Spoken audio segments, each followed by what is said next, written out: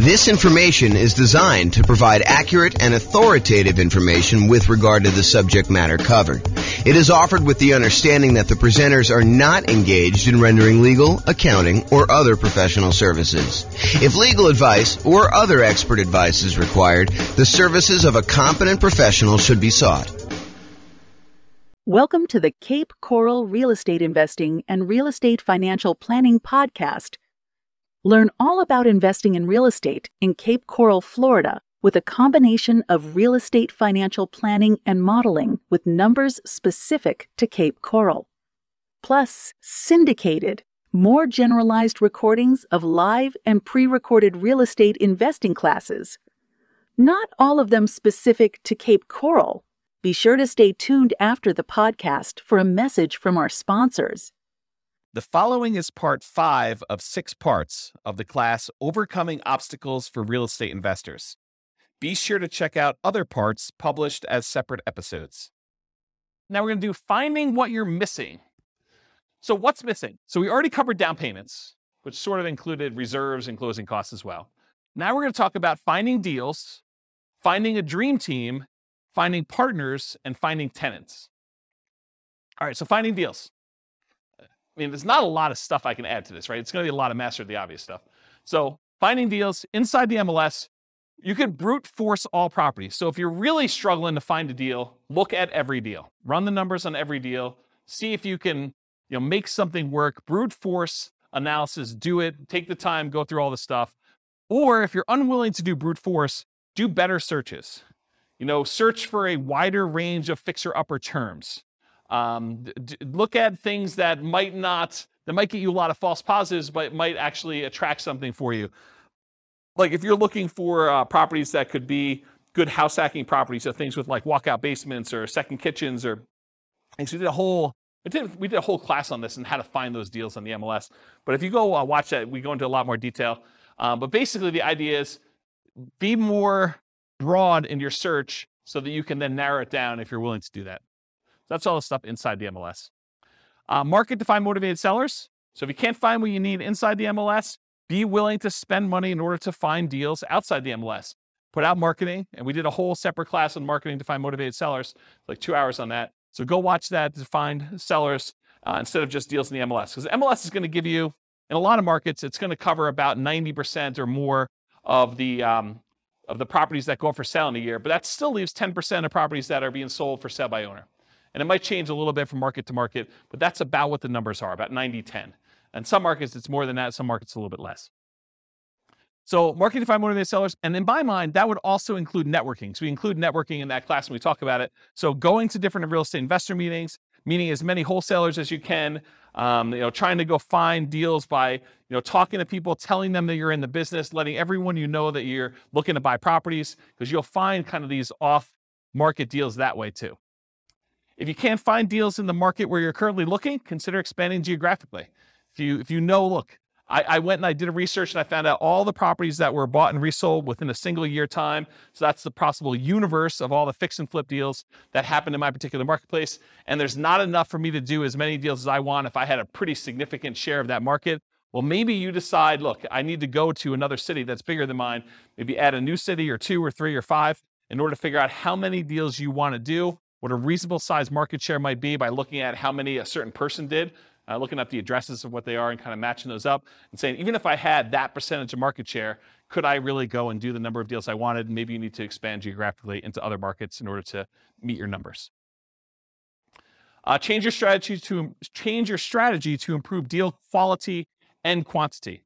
So if you're like, look, I only want to do pop-top fixer-uppers, well, you may want to actually improve your deal quality, change your strategy so you can improve your deal quality. You can go and look at, maybe I'm willing to also do regular fixer-uppers or ones where I could add additions or something like that in order to be able to get more profitable deals and also improve the number of deals that you might have. And then another obvious one, make sure you hire a real estate agent or wholesalers, and to a lesser degree, maybe a marketing person and a mentor in order to help you increase your deal flow. So those are strategies. Any that I missed? Does that help, Bill? Cool.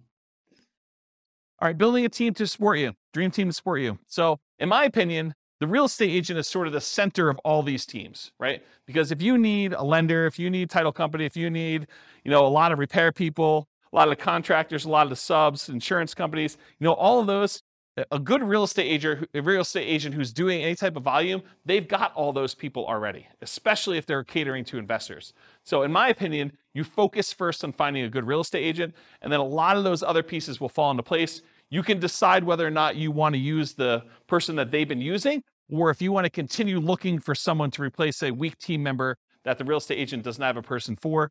And then you can go and do networking with other real estate investors. You can go talk to other people and try to find people that way. But I think that's the best strategy, is you go find the agent or agents and you really focus in on their team to start with. And then, of course, you optimize from there. Any questions on that? Is that helpful? Cool. Finding partners. So talk about your investments and listen for curiosity. You got to talk to a ridiculous number of people. Got to talk to a lot of people in order to find these. And then you can network with others, virtually and in person. And there's two schools of thought on this. I'm going to ask you guys a question. We're going to poll you. Do you think it's better to go to real estate investor club type meetings to look for real estate partners? Or do you think it's better to go to non-real estate investor club meetings in order to look for possible real estate investor partners?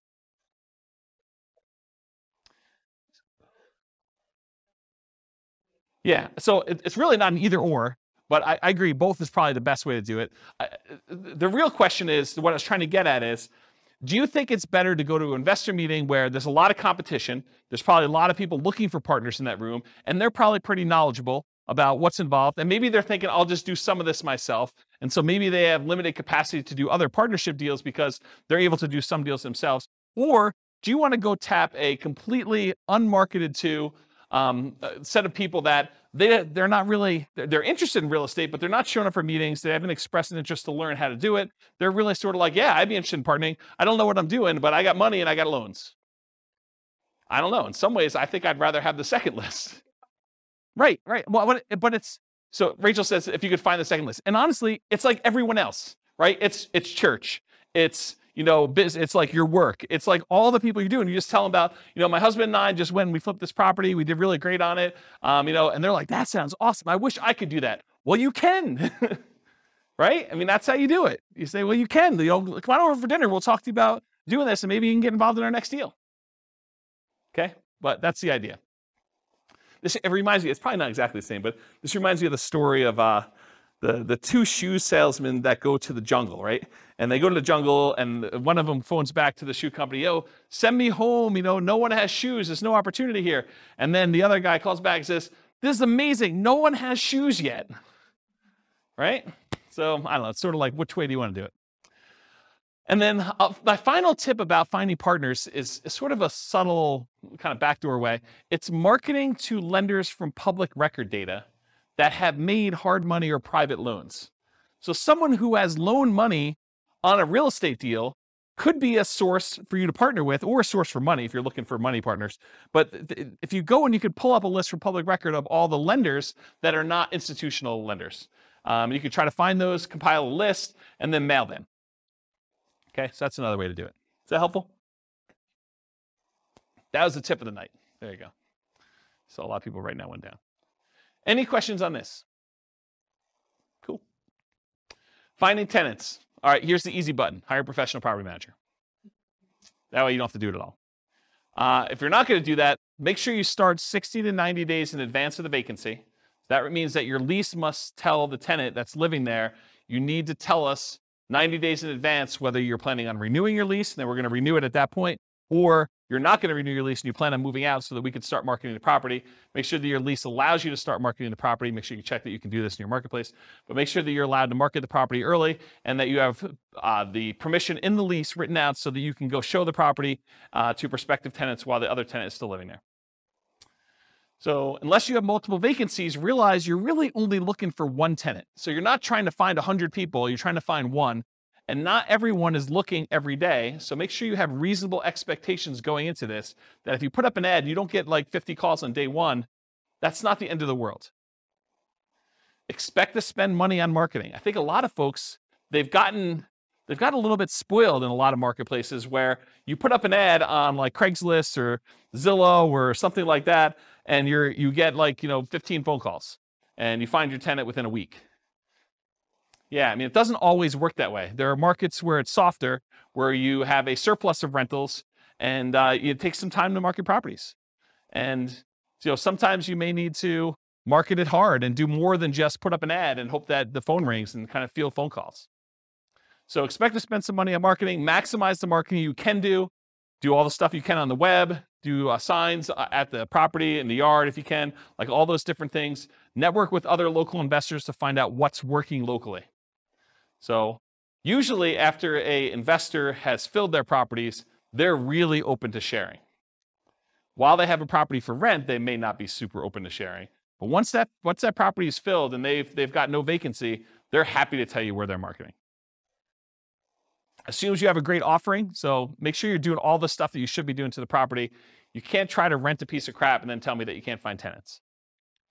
Okay? And then once you have a good property and it's good exposure, you're doing all the marketing you're supposed to do, use inquiries, the number of calls you're getting, as feedback. If you put up an ad and you get no calls for a week, that's probably a sign that your price is probably a little bit too high for that property.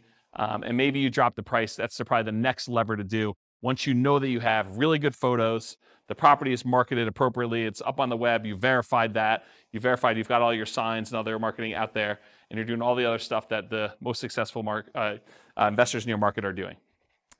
Any questions on this? Cool. This concludes part 5 of 6 on overcoming obstacles for real estate investors. Listen to the next episode, part 6 of 6, on inner game. With home prices up, mortgage interest rates up, and rents up, but not quite enough to counteract the higher prices and interest rates, cash flow on rental properties in Cape Coral is harder than ever. Book a call with the Real Estate Financial Planner to apply our proprietary 88 strategies to improve cash flow on your rentals. See the show notes for a link to schedule your call and improve your cash flow today. If you're a real estate agent, lender, or professional in Cape Coral that wants to help our real estate investor listeners, consider reaching out to learn about collaboration opportunities with this podcast. We'd love to add more value to our listeners by having you assist our investors buy, sell, and finance their real estate investments. See the show notes to schedule a call to discuss collaboration opportunities.